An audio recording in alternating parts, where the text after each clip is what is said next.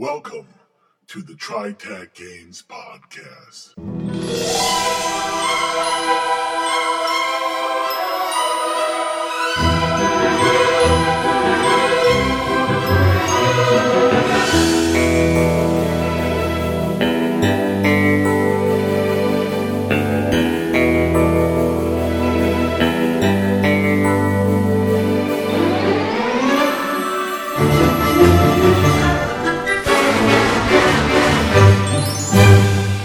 And now, your hosts. This is Bruce. This is John.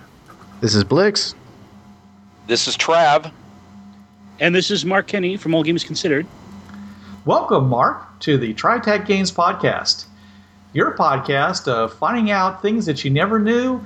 And this week, we're talking with Mark Kenny from All Games Considered because he not only is All Games Considered an award-winning podcast, but they also have touched so many luminaries in the field that we figured that they would be the best possible choices of letting us know about what's the best way of promoting whatever, whether it's your podcast, whether it's your webpage, webcomic, your game. Mark's here to be our resident guru, and we want to thank you very much for taking the time to be with us tonight. Thanks for having me on. So, Mark, do you guys want to move on to the process? Okay. You go with that? Anybody else have any other thing they want to talk about before that? Sounds great to me. Yeah. Okay. So, Mark, we've talked about our process here, and we can go into it again, but what is your guys' process? I mean, like, okay, you all gather up at the same place and you sit down and then go. So how does your process work? Like the mechanics of it. What kind of microphones do you use? What kind of recording equipment? What kind of, how does your podcast, how's the mechanism, the machine work? Well, we did an episode, one of our New Year's shows a few years back. We went through all of the equipment that we still used, and we're still kind of on the inexpensive end of things as that goes. Got most of our stuff at like Radio Shack. The like $50 microphones from there. They have this like $60 mixing board that you can get. It's just the 4 channels, and you can set it to mono or stereo or whatever. It's really, really simple, but it's all that we really need. We'll have it all hooked up together. I run it through my laptop, and we'll get together. We've usually done some pre-work before this. Mags is sort of our quote-unquote news director, and she'll put together stuff for the news show, and we'll go over that briefly. We'll record that. Hopefully we'll have a topic for the main show by then, whether it's just gaming advice or discussing some event that's happened in the game industry or something like that. And then we'll go into that with the main show, and then if there's other stuff, we'll pick that up on separate shows after that, like a review or something like that. And this will change somewhat if we have an interview where we've got somebody Skyping in, then we'll usually prioritize that and take care of everything else later. We use Skype, obviously. I've been recording with PowerGrammo, which has worked fairly well for me. What is that? I mean, what's that software? PowerGrammo. Okay. I've never heard of it. We use Audacity. So what's PowerGrammo like? I think there are levels going from like $5 to I think 20, depending on like if you want to be able to drop in sound effects, and I think to have more than 2 people recorded is like the $10 level or something like that. And there's a basic free version too. But what it does is it will hook in directly to Skype itself. I've done the recording interviews using Audacity off of Skype, and then I know that you can have weird issues with that sometimes. And it just kind of gets away from all of that. It doesn't give you a whole lot of audio control necessarily within the file as you're recording, but we usually have some other ways that we use to deal with that. Like as far as equaling out sound, we use a program called Levelator. Yeah, we know that one. Yeah. Okay, so when your show is done, that's your recording process. Oh, hold on. You guys are all in the same room, right? You all sit down at the same table and record? Like every show? Does anyone ever call in or anything like that? It happens sometimes, but we do try to keep it as live, quote-unquote, as possible, because we've actually had people mention that it seems to have a bit more energy that way. We miss the fact we can't see each other. We respond to each other's voices, but we don't do that. On the other hand, I would recommend, even if I was having a sit-down type of podcast, that people who are sick come in over Skype.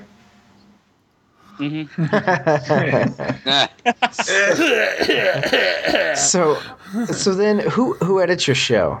That's usually me. Every once in a while, one of the others will take it over, or if it's something that they've been primarily with, that they would do it. Like Mags usually edits the news shows. Every once in a while, she'll edit one of the other shows. If one of us does a review, we usually hand that off to them to edit. That just saves me from going insane because, wow, it's a lot of stuff to do. Now, Yeah, Bruce knows all about that. when you record, are you doing it on separate tracks, or is everyone on the same track? Everyone is on the same track. I don't have like sound cards and that advanced enough to handle splitting it off onto different tracks. Yeah, but you guys are all in the same room, so you don't have as Right. much step on as we do.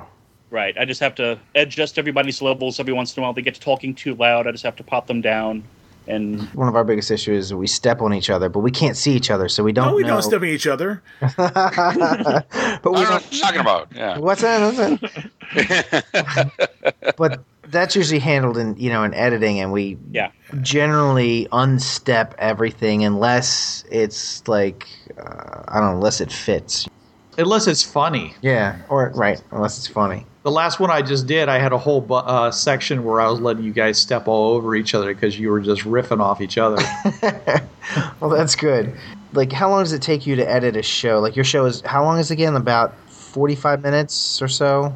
Well, it depends on the particulars of the particular episode. A main show goes from anywhere from 45 minutes to it's gone as long as 2 hours, but that's really rare. Mm-hmm. It's usually in the 45-minute to maybe hour and a half range. Right. When I'm doing that, I'm usually also putting together the show notes, so that slows me down a little bit.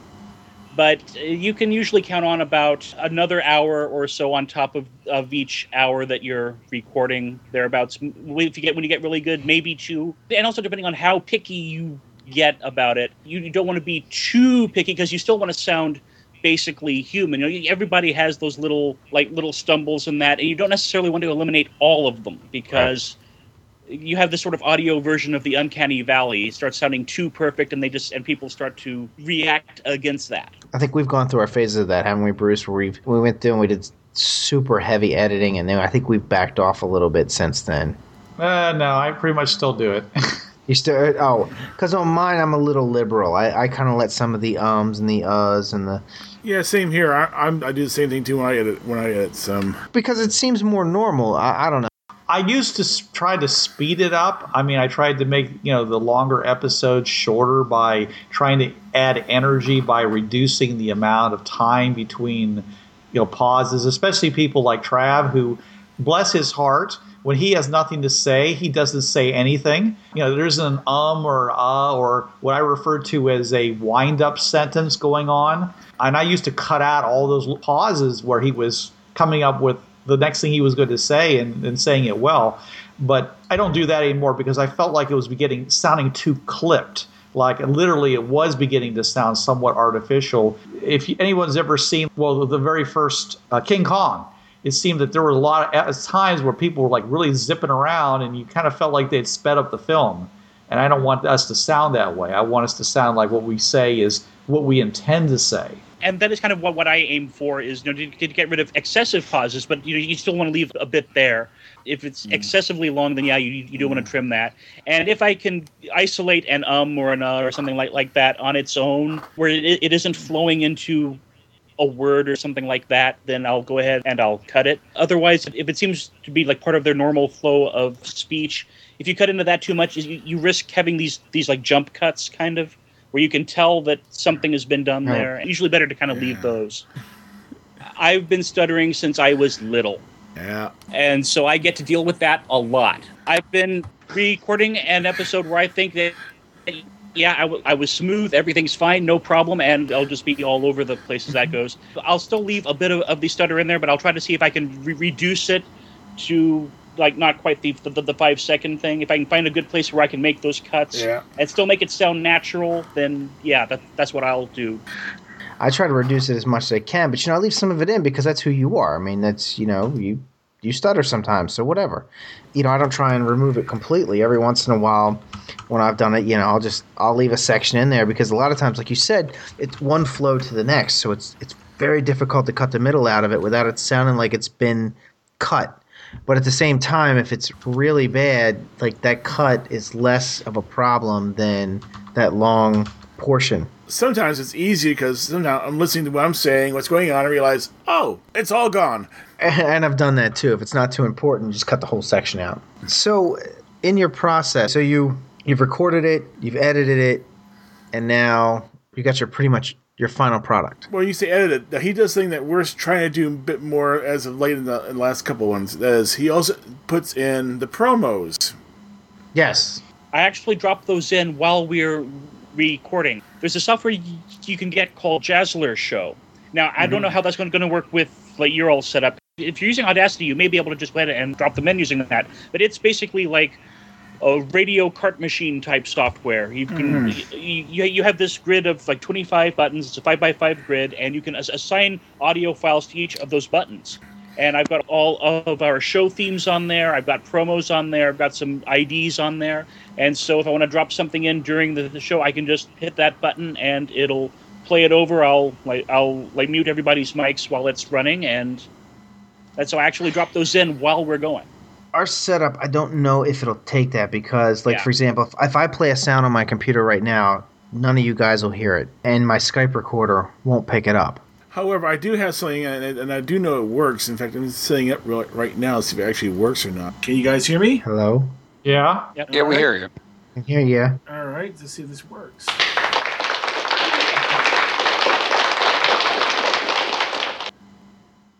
Did you hear me? Yeah, we heard it.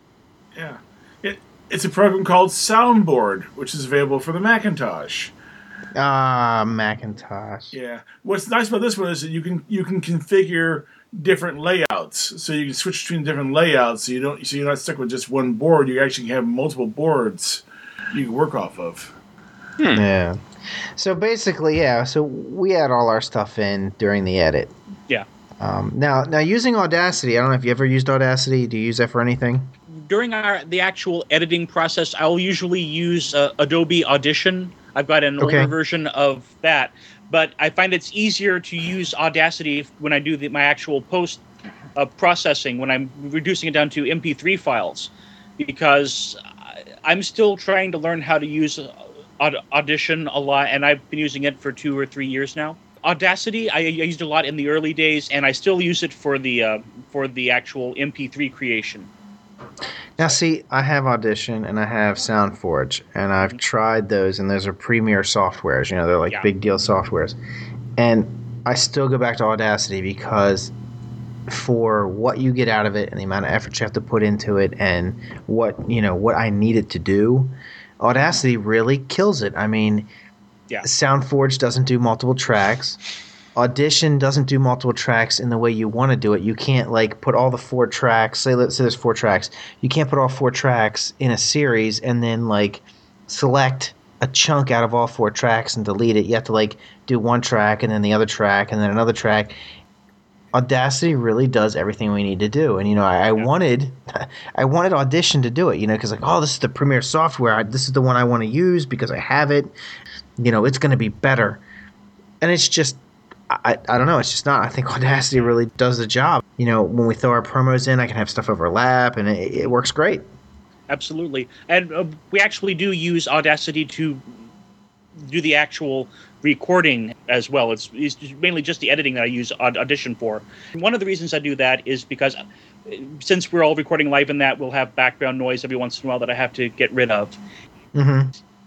I really don't like Audacity's noise reduction. Oh, yeah. It robots everything. Right. I actually have used the noise reduction one time, but it was only because the alternative was so bad I had to. Yeah, I had to do it with one of the interviews I did at TotalCon last year. Okay. There was a bunch of background noise, and I used the noise removal to cut all that out, and it worked great. It kind of roboted us a little bit, but the background noise was worse than the little bit of roboting. So I went with it because it was less annoying than the alternative. I find that better mics are better than noise reduction. Yes. It's often good to find a balance between having a certain amount of the background noise versus having the mechanical effect of the noise reduction there. if you're doing interviews at a convention like Gen Con or something like that, and you're in the exhibition hall interviewing someone, even with really high-powered noise reduction, you're going to mangle what you're listening to if you try to remove all of the crowd background. And actually having some of that in there reinforces the whole, I am at Gen Con effect. So a little of that can be good. Yeah, I was going to say, I think that adds to the atmosphere of it. That's, because a person listening to it feels like they're at Gen Con with you in that interview. Yeah. Right. If you cut all that out, it would be like, well, it was an interview, it was great and everything, but that whole, the ambiance of the background stuff, people walking around, you feel like you're really there. It sounds to me like it's a fine line that you're trying to tread. I don't do any of the editing. I look at sound editing programs and my mind just goes, eh. It does. I've tried looking at them and I just cannot get the hang of them, and tried sitting there and to edit just sound waves for my show, and I just mangled it, and I'm just like, I'm done. I've tried using this. I don't know what I'm doing. But it sounds to me like when you edit crowd noise, like you just said, it is a fine line where you go, okay, do I edit and make it sound like it's sterile? Or do I leave it in there just enough? Or do I leave all the background noise in, and would that be too distracting? It didn't sound good because all we heard was people in the background. It's a slippery slope that you're treading when you do that. Yeah. I'm a big fan of the saying, perfect is the enemy of good enough. I like that. That's pretty good, Mark. I like that. Yeah. So, when you're doing your conventions and stuff, what do you record? How do you record that? Because I have my solution. I broke down and bought a piece of hardware that'll handle that for me. What do? You told me you have your Radio Shack microphones and everything like that, but do you use that and record onto a laptop? How do you capture interviews at conventions? Well, as far as the actual interviews, it depends. If we have a place where we can sit down and break all of that out, actually Mags usually brings hers, because she has pretty much the same setup I do now for the RPG buffet segments. So I'll usually talk her into bringing hers. As far as just other interviews, we all have our various little digital recorders. Like if we're just going into the hall and wandering around and getting interviews, they've got those Olympus recorders. And a few years back, when I was part of an actual play podcast before the Gutter Skypes called the Roll Monkeys, we used to record that on one of those old what were those things, the iRivers. It's this like little MP3 player, but it also had a microphone on it that you could record with. And when the guy who owned that left the group, I ended up buying a Sansa Clip, which is a similar thing. It's not quite as extensive as the iRiver was, because you could get a preamp for the iRiver and all this other neat stuff like that. But this works well enough. I just make sure that we're close enough to the microphone when we're talking, and it saves them in WAV files, and it's always worked pretty well. Oh, yeah, I have a Sony Walkman MP3 player as an option for voice recording, and there's a little microphone, like a little hole where the microphone is on the bottom of the MP3 player itself. Yeah, okay. Right. Actually, I just picked up something for the iPad. It's called iRig and the iRig microphone. It's actually a handheld microphone. Looks professional. Plugs into the old jack. I've done some test recordings with it. It has beautiful sound. The microphone's adjustable. It has 3 settings. One is you're doing a rock song, screaming at the top of your lungs. You're in a noisy area, so you can put the middle setting, and you're in a very quiet, people are just talking normally setting, and it says really sensitive at that point. It picks up everything. It works on either your iPad or your iPhone. One bit of hardware that I've seen a couple of people use and I've had highly recommended, if you want to put the money into it, is like the Zoom H2 and the Zoom H4, which are like handheld recorders with like really nice microphones and that on them and that. And I've seen those in use and they seem to get pretty good results. I've never actually used one personally, but I've heard good things. That's what I've done. I went down that road. I didn't get the Zoom. I found a special deal online. It was a Tascam. It's basically in the same family as those. It's like a half step down from like a Zoom, but it got good reviews and everything. And they said, I picked it up for $100, and they said, for $100, this thing is it's really awesome, for the amount of money that you pay for it. Because everything is always relative to the amount of money you put into it. You could buy a recording device for $1,600. Of course, that's going to be better than your $100 recorder. But it's all relative. It's like, how much money do you have to spend on this? Well, it also depends on how much compression you're planning on putting in your end product. If you're recording this for some high digital studio thing, of course you can't get away with a $100 recording device. That's stupid. I work with gigabyte files uncompressed, and then the last thing I do is turn it into a 60 meg MP3, at which point there's not that much of a problem about the quality of the mic anymore. Right. Well, that's what I'm saying. All this is relative. So this Tascam, it's going to do exactly what we need it to do. My end product is a podcast. So, the podcasts only have a certain high level of fidelity because if I crank the quality of it up, then that makes the download so much heavier. And people don't want that. People don't care. They're like, people who are going to download your podcast, they don't need it to be super stereo quality. They're not record executives. These are just everyday people. They just want to get the content. They don't want it to be too screwed up. Right. But I'll say this one thing, and that is I think that mono is king. Yes. I ride the train every morning to work.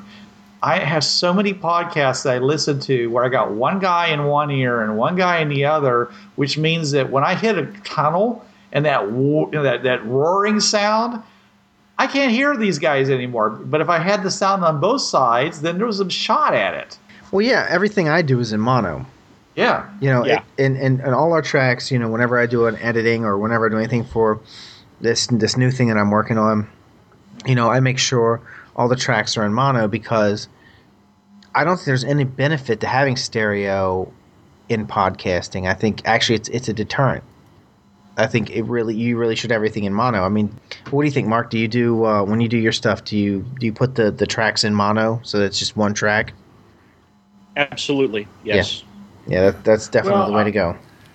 Well, I try to keep the music in stereo. If there's music, music is stereo music, what I'll do is I'll export out the talking bit and then put the music bits on the end. So the music's in stereo. Oh yeah, that's fine. That's fine. I'm talking about like the talking bits, the talking bits of the podcast. As the talking is in each channel, then yeah, that's practically the same. We'll talk about our process just a little bit real quick, just because I know our fans have heard some of it, but I don't think we ever broken it down like from beginning to end, from soup to nuts. I think we did way back when we did the first thing on how we do a podcast. Well, let's go through it just real quick. Yeah, well, I mean, it's 100 episodes later, so we might as well go ahead and do it again. Right. There might be somebody who hasn't heard it. What's old is new again. Right. We're all in remote locations. We never record anything together other than when I hijack the show for a live show. So we're all sitting in whatever studio we have set up for recording. Oh, wait a minute. And one time John and I did one live.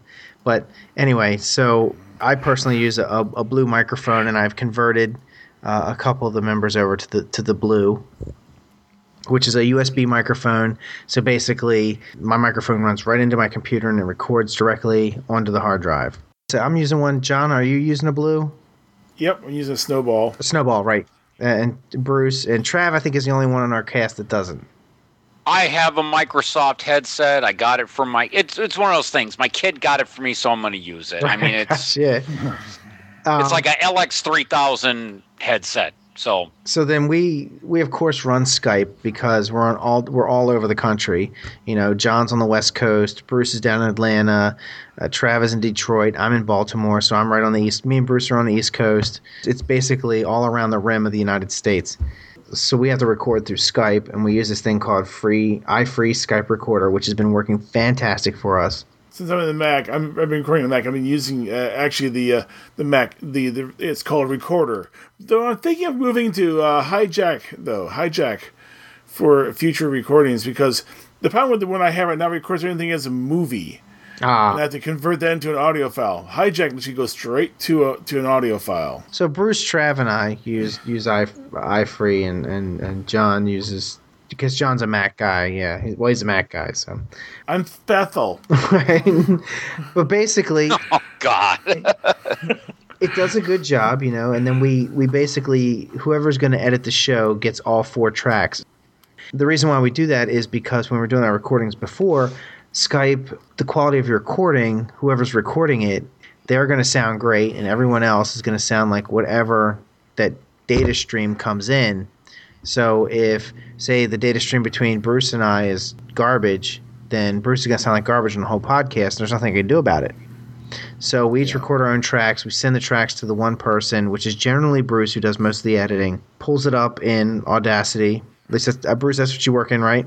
They have an import audio, and I just load each of the tracks in, sync them up, and then what I usually do is mute the one that's the other side of the conversation, since we record on both sides each time. Right. And the reason we do that is because if for some reason somebody's track isn't good, or if for some reason we're missing a track, like, for example, we aren't expecting one from Mark Kinney, we're going to get that off of the group track. Right. That way we have these extras. And occasionally somebody will cyborg, or like you say, get something bad, but someone else, it actually sounds better on somebody else's track. I can grab that one from somebody else's track and plug it in to their track and overwrite what they've got, and we end up with a better sound. Right. So we line it up and we edit all 4 tracks at one time. So I end up usually with like 8 tracks, 4 of which are muted. Right. When we tell people who do this for a living, they look at us and look at me and say, "You guys are insane." Right. Right. How much money are you making doing this? No. How much is it costing us? It's costing us a ton of time. It's for the love of the hobby. We like doing it, so we do it. That's what we do. And then once that track is done, you dump it down to an MP3, run Levelator on it. No, actually Wave, and then run Levelator on it, and then convert it to an MP3. And then upload it to whatever pod hosting site that you have. We use Podbean. Mark, you said you guys use Libsync. Yeah.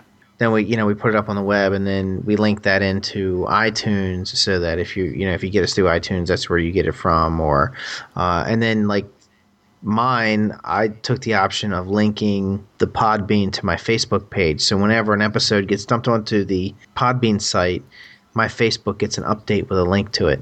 Oh. Matter of fact, I almost got in trouble one night. My girlfriend was like, "I didn't know you stayed up that late." And I was like, "What are you talking about? I came to bed." And she's like, "No, you didn't. You were up at 1:30 and you put a show on you put a show up." And I was like, "No, I came to bed." And then I realized what she was talking about. And I said, No. Bruce uploaded the show at 1:30. Yeah, I'm the crazy guy who stayed up into the middle of the night to get the podcast ready. And it automatically went to my Facebook page and dumped a link on it. And she's like, "Oh, I didn't know you did that." I was like, "Well, why would you? You don't listen to my show. You don't really care about that aspect of my life." No, she doesn't. She totally doesn't. She's cool with me doing it. She's totally supportive and she's totally cool with it, but she is not down with it. She's not into the gaming thing. She understands that I do it. She supports it, but she's not into it. And she's going to work very hard to change you too. No. She knows that's not going to happen. She's already given in to that's not going to change. So I told her that. I said, "I'm a gamer. Get over it." Yeah. Oh, yeah. Get over it. Yeah. If she wants the relationship to last, she better understand that some of us, we just have this thing that we've got to do this. It's in our blood. It really is. You're a gaming widow if you're listening to this. Oh, yeah, definitely. I told her, I said, Or wait, John, wait. Or a widower. Widower. We gotta be equal on that now. Yeah. Thanks, Jess. But I told her, I said, "Look, I'm not sitting on the couch all day Sunday watching football." Yeah, that's true. When we're gaming, we're not going out. We're not carousing. We're not drinking. We're a bunch of guys. Wait. Well, yeah, I've downed a few while I've run a game at my place here, but we're there. We're doing something relatively harmless. Yeah. It's our poker night. It's our thing. Yep. And it's how we are. And it's a package deal with me. The significant others I've had in my life, they know this going in. I'm a gamer. I have my 2 games a week. One I run when I'm in. I do the podcast. I'll run a game or play a game at a con. This is a strong facet of my life. I let them know this going in. We have this, and the best way to say it, it's in the blood. Hey, that's a good question, Mark. I mean, I don't really know anything about your personal life, but does any of your gaming hobbies or your podcast or anything, does that impact anything in your personal life at all? Not really. I mean, I'm not seeing anybody at the moment, so it's not going to be impacting that in any event. But no, I've been doing this so long as part of what I do. It's, every other Tuesday I do AGC. We've got the Gutter Skypes and my local game on their particular days, and it's just, it is, Mm-hmm. It is what it is. Yep. It's cool. Okay, Carol, now you take these notes, and we're about ready to begin. Okay, sure. Well, what are you two doing here? We don't record until tomorrow. We're making a new promo for All Games Considered, since you were dragging your feet getting one written. Hey. She's right, though. It's been too long, and a lot has happened since the last promo. Yeah, like winning the Gold Emmy for Best Gaming Podcast for 2009. You mean the one you try to work into the conversation every other episode? Hey. Now, there's more than that. There's the new format. You mean the main show every 2 weeks and the assortment of other features in the meantime? Right, like games you may never have heard of, the review and news shows. Don't forget the RPG buffet. And on the main show, we have more time to focus on gaming topics. Like board and card games. And RPGs. And the people who play them, from the old school to the newest of the new. But no changeling. Hey! Find out more at agcpodcast.info. All games considered, because there's more than one true way to play. Anybody got anything we haven't brought up yet? Oh, how about doing promos? There you go. Okay. Because that's something we've had to learn. Yeah. And promos go in different sizes. They're like 2-minute promos, minute and a half promos, 1-minute promos, and 30-second promos. What's the shortest promo you ever gotten from somebody? 10 seconds. A 10-second promo. Yeah, that was from the Brilliant Gameologists. Yeah, I think that the Bears Grove one I have comes in at like 15 seconds.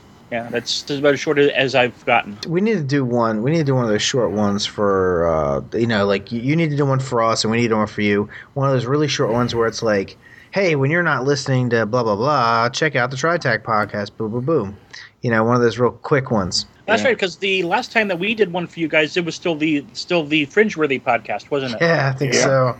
Yeah, so we need to do a new one for you guys then. Right. Yeah, also, we need to do a new one for my show, because it's still a Fringeworthy podcast. Yeah, I just now realized that, yeah. Yours is about 10 seconds long, isn't it, Trav? I think about that, yeah. All right, goal for the new year, new promos. Well, let's talk about it, though. When you make a promo, do you actually write them out, script them, or do you wing them, or what? I have scripted them out in the past. I've gone both ways, from just the basic, here's the information. That's kind of what our current promo, which Mags actually put together a couple of months back, is just basic information, like little snippets from the show. Whereas I've tended to script out little mini plays, like the one that you guys have been playing, where I show up and they're busy working on the promo that we're recording at the time. Right. There's one earlier one where it's like this guy is going into this game shop trying to find something and is getting no help at all, and then the three of us show up, and you can have a lot of fun with it. Yeah, have you heard the promo I did for our Hardwired Hinterland game? I don't think I've heard that one. That's a good one. Yeah. It starts out with an action sequence, goes into the promo, ends with the denouement of the action sequence. It's about 2 minutes long, and I have to actually thank Eric Trout, Blind Geek over at Monkey Stick My Jetpack, and Gutter Snipes for helping me get that thing down from 2.5 minutes long to 2 minutes long. John does our music for us. He's got a real talent for it. For finding stuff, yeah. Well, dude, whatever. You knock it out of the park every time. Mark, when you're doing your promos, who puts those together? Who comes up with the music and all that kind of stuff? I'll usually find some things for those. Like I said, Mags did the most recent one. I'm not sure where she got the music for it. The company that I got these from, they don't make these anymore. But I remember back when T. Morris and them were highly recommending these things called stack tracks. Mm-hmm. I got several of those while I was early on, while those were still out. And what those are it's from a company called Digital Juice, and they've got the software where you can put the disc with the tracks in there, and you can take out certain instruments and that kind of thing, or isolate instruments and that kind of thing. It's really neat stuff.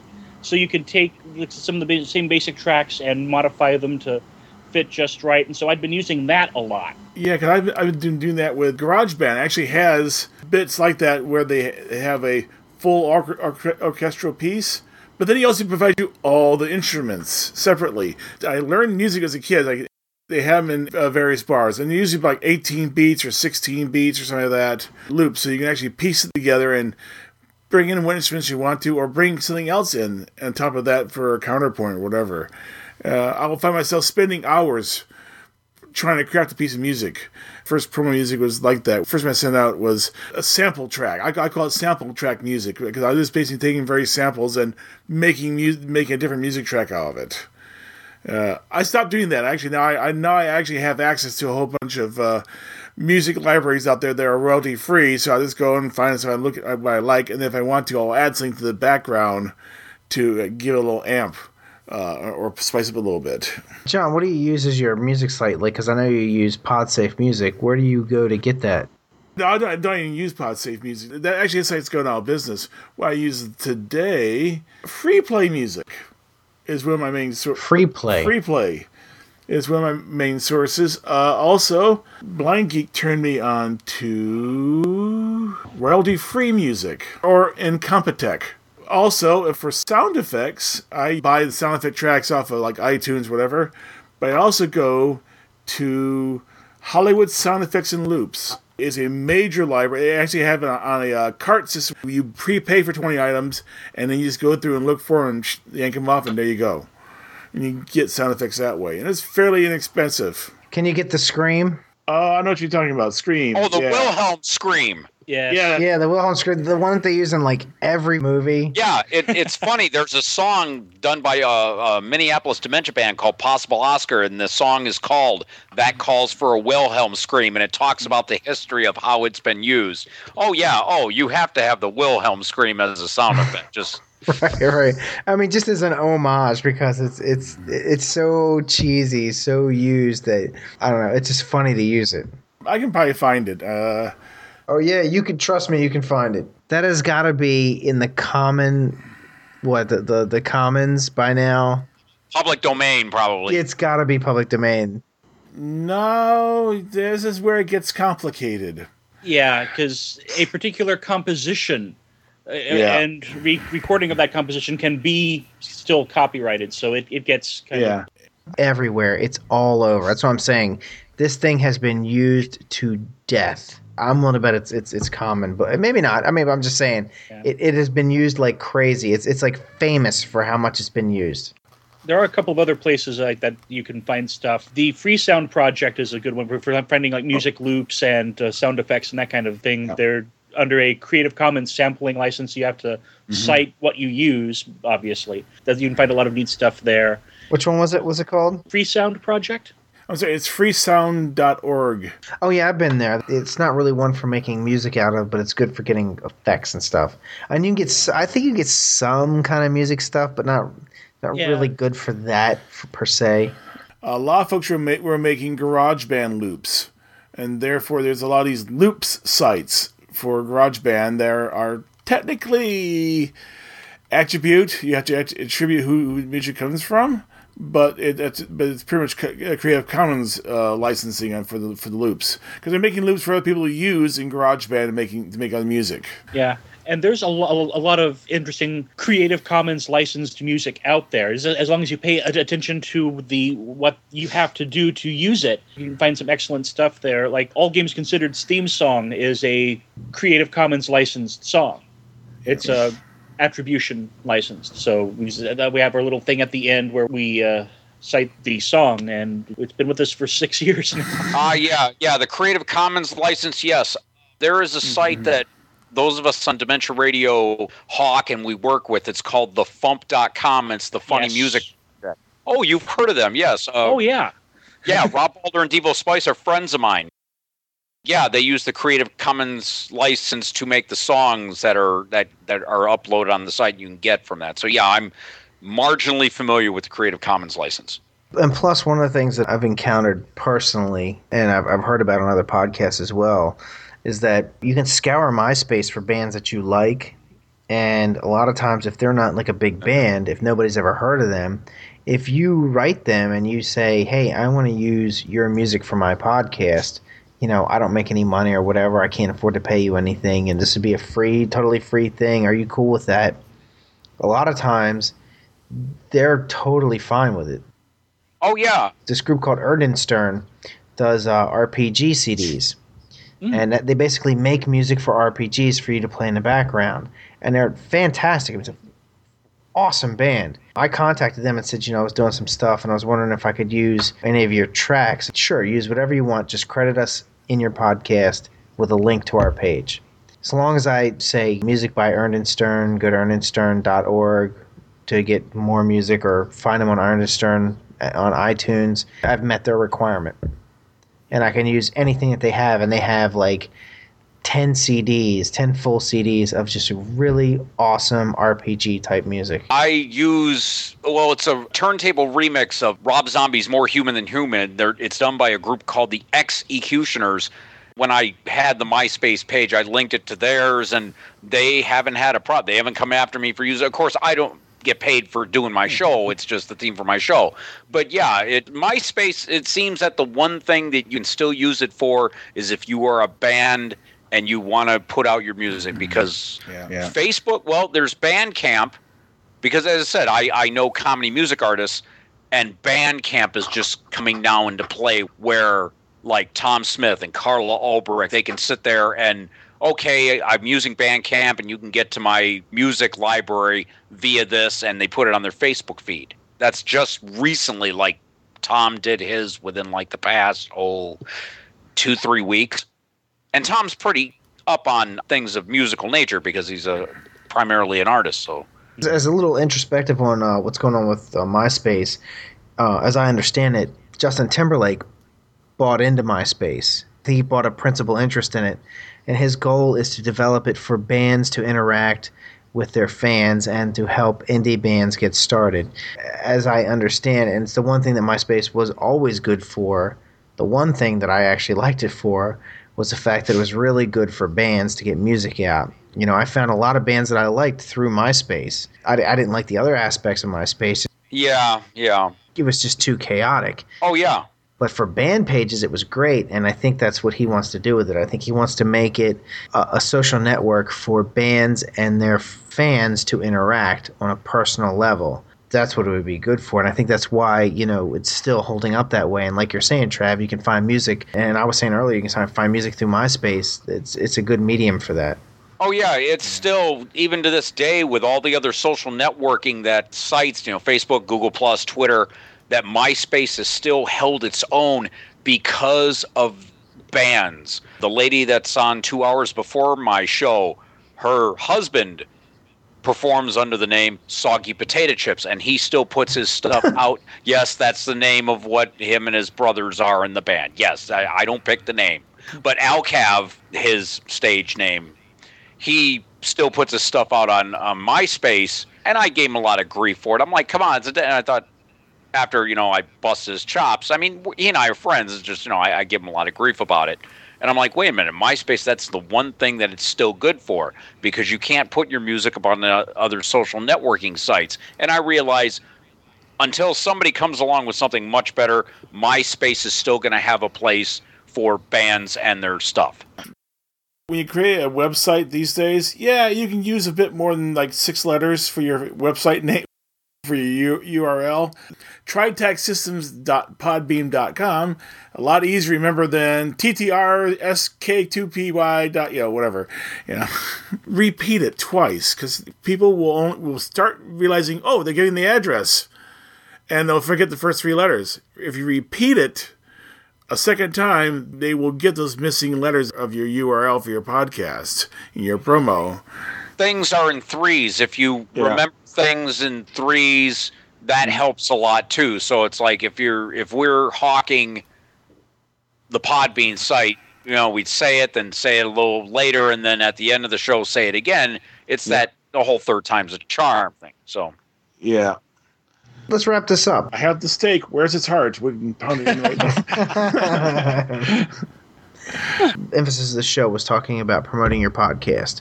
You were doing a podcast for a game in the gaming industry, whatever facet you're doing. Like, for example, we're the official podcast of TriTech Systems, but All Games Considered is all role-playing games, period. Considered.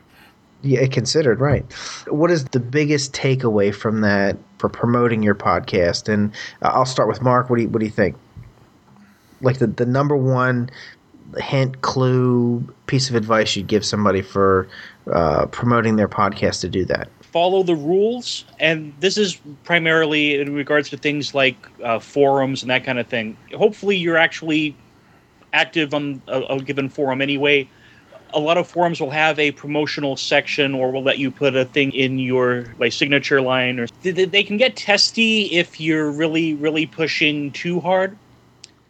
So it's a matter of getting the balance just right. So you think forums is the one of the best places to kind of push your product if you do it correctly. I mean, there are some very active general gaming forums out there. RPG.net. There's several other sites like that, and you'll have people there who would be interested in that. And every once in a while, they'll have threads of what podcasts do people listen to. As long as you have a grasp on exactly how the community is in general feels about promotion and that kind of thing, it can be a good thing. You want to be careful because particularly on RPG.net, they've had some guys coming in to promote their games who were particularly ham-handed about it and then never posted again, and that tends to be frowned upon very heavily. It's a matter of spam bots. Exactly. Basically, they come in, scream, "Listen to this," and then gone. Yeah. From our end, guys, what do you think? I mean, I'm going to say I think conventions are a good way to get the word out, but I don't know that they've really generated a lot for us. I think reaching out to other podcasts is probably the best thing I've seen that we can do. We definitely need to make another promo for our podcast. 60 seconds or less. Yeah. I think we also need a lot more live play episodes. I mean, as great as the stuff has been over at Monkey Stole My Jetpack, we only have one actual live episode that we've done ourselves. Yeah, I'm working on it. Trouble is, I can work on editing my live play sessions, or I can work on getting Savage Worlds Fringeworthy out. I'm not pointing at you, John. Recently, I ran a short episode, just a demo for the guys in my gaming group. And after it was over, I was like, man, why didn't I record that? Because then I could have just put it right onto our feed, and people would have said, hey, that's what it's like playing Hardwired Hinterland. Well, maybe I'll try and do that for TotalCon. I haven't scheduled any games for that, but I did want to run the Germany one. That's really a really good adventure. Mm-hmm. I think maybe I'll try and run that one and maybe record that. Well, I'm going to tell you right now, from talking to other people who have done recordings, you'll want 2 mics. Okay. Cover both sides of the table. Yes, they all claim that they have a complete around. No, they don't. It's more like a heart shape. So the person right exactly opposite the mic will probably not be as well heard as the person right in front of it. If I do that, I'll drop my mixing board down and give everybody their own mic. That works too. Yeah. So I get the little Microsoft mic thing on a plastic rod. Okay, so conventions and going on forums, is there any other way you guys can think of? Actually, what you've been doing, networking. Yeah. Networking. I've been doing a lot of that. Yes. Social and word of mouth, obviously, is the best one. That goes back to networking. If you know the right person and you tell them, you whisper in their ear, hey, we're doing this, that right person can make things spread like oil on water. Just boom. And then you set it up, they set it off, it's all good. As a matter of fact, Balticon, Memorial Day weekend is when Balticon is every year. I've already got my invite for that, and they're already asking me what I'm going to be doing. Yeah. So, and that comes from my networking. If you've been to our website, hopefully you've seen that there's 3 tabs on top of our website: Home, About, and Promote the TriTech Games Podcast. Right. That's where you find all our active promos right now. We probably could put a couple more up there, but that's where we put our promos so that you, the listener, can download one and hand it off to your favorite podcast. Or if you are a podcaster, there they are. Absolutely. I actually have a couple podcasts I know I can hand off to them. Yeah, and also the time, for how long they are, 1 minute, 1 minute. The Beer 13 one is 1 minute, 13 seconds. Go figure. We really, I know a lot of podcasts have drawn the line at 1 minute. Yeah. We absolutely need to hit that mark because it's not going to hurt anything for it to only be 1 minute. But there are podcasts out there. For example, Scott Sigler, he won't do anything. If it's 61 seconds, he won't do it. Yeah. But he'll do anybody's podcast 60 seconds or less. When you do your recording, you can do it different ways. Like when I did the Hardwire Hinterland, I did all the voices. And I just used GarageBand to modify and change them up so they all sound a little different. That includes the female parts. But I did them all separately. If you're in a situation like where you are going to do a promo like that, I suggest doing all the voices separately. Don't try doing them all at the same time, because it's impossible. You won't get the accents, you won't get the voice changes you're doing right as you switch back and forth. By doing them all at the same time, you can at least get the voice consistent all the way through, and then you can just come up and move around. Fix your timing. Like when we do our promos, we do this online. We do this right like as we are right now. Each of us got our own microphones. We do our own lines. Because of the 1 second, half second delay in Skype, our timing's off by a half a second on things. So of course, I'll say something, and then Bruce will start talking before I'm done. If you are like we are across the country, everyone record their portion of the promo so they can be then stitched together and then tightened up as needed, so the timing is good and timing's right for the so you can hit that 1 minute mark or that 30-second mark or that magic 10-second high where the blah blah blah boom. I can't stress highly enough, how good Blue microphones are for their price.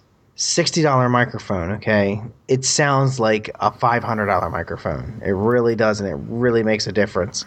I have two of theirs. I have the Blue Snowball, but I also have a small laptop one, which when I do conference calls, they go, "Your quality is so great." Well, why is that? Because I'm using a podcasting mic. It's a small one, but it's a podcasting mic. Is that the Snowflake?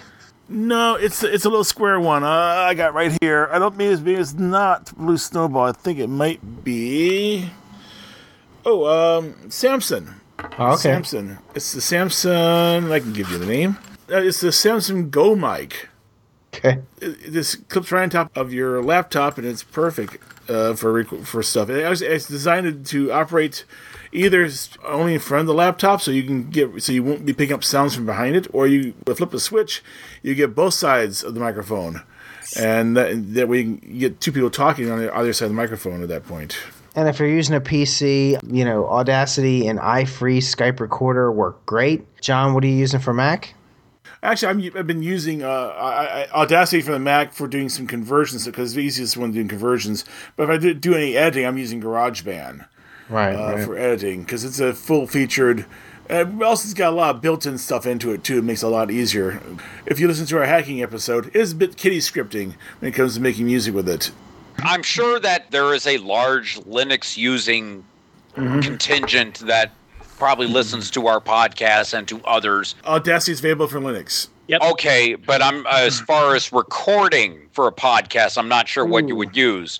iFree is good for Linux too. I found it. The guy Ben that visited our show, the one episode, I found the iFree Skype recorder for him on that too. Yeah. Okay, because I've heard Linux and Skype, and I've heard this on Skype calls with my Dementia Radio friends.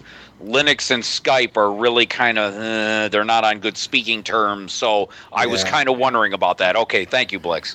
Yeah, right now I'm using something called Call Recorder. It was designed. I think it's put out by the people who used to own Skype. Okay. Because it's integrated right into the control panel for Skype. But I'm thinking moving to Hijack, Audio Hijack for future recordings. And Mark, what are you using?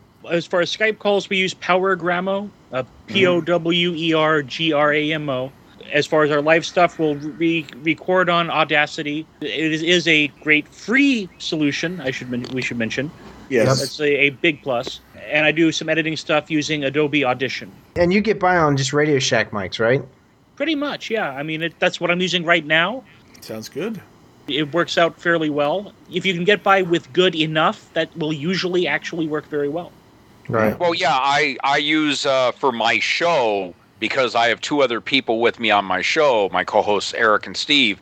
I use a stand-up Logitech, AK5370 stand mic with the little green light button to hit to bring the mic on. And Bruce and Blix have heard my show, so they know how I sound when I'm doing my live show. And then for this, I use the headset to avoid background noise. So yeah.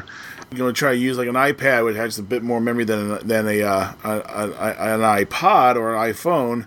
There's the iRig mic. It's a handheld mic. It actually has superb quality for sound, and you use it with the iRig software.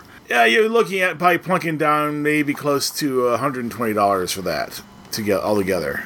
Blue made a something called a Mikey, which was it hooked into your iPod or your iPhone. The only problem is it won't work on an iPhone 4, so I have a Mikey that I can't use anymore. But it was fantastic, and I miss it because it was really cool. It just turned your iPhone into a professional mic. It really was awesome, but like I said, it doesn't work with the new generation.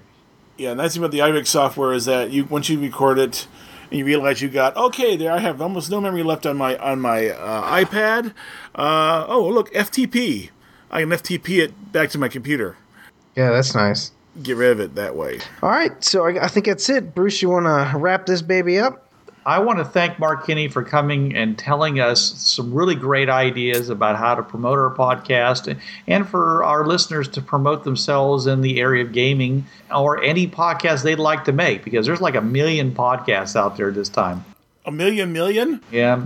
I just want to thank the rest of my podcast hosts for sticking with us this time and our larger community of people. And we want to let you know that if you want to promote our games, let us know how you're going to do it, and we'll be glad to give you airtime. I hope we'll hear from you soon, but until then, this is Bruce Sheffer saying there are 1 million worlds out there, so go explore them.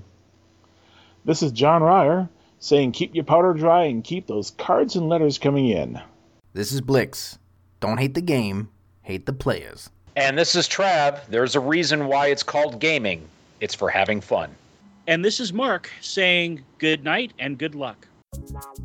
Yo, brothers, this was the TriTech Games Podcast. You know the drill. It's protected under the Creative Commons License 3.0.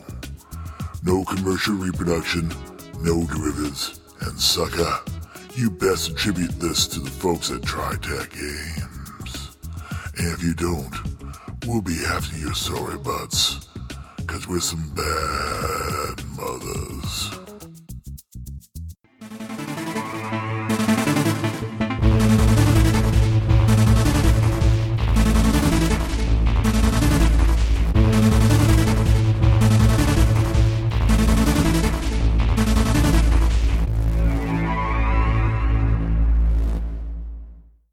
Hi, this is Trav of the Travcast, Hour 3 of Blind Wolf's Rubber Room Association on DementiaRadio.org, Tuesdays, 8 to 9 p.m. Eastern.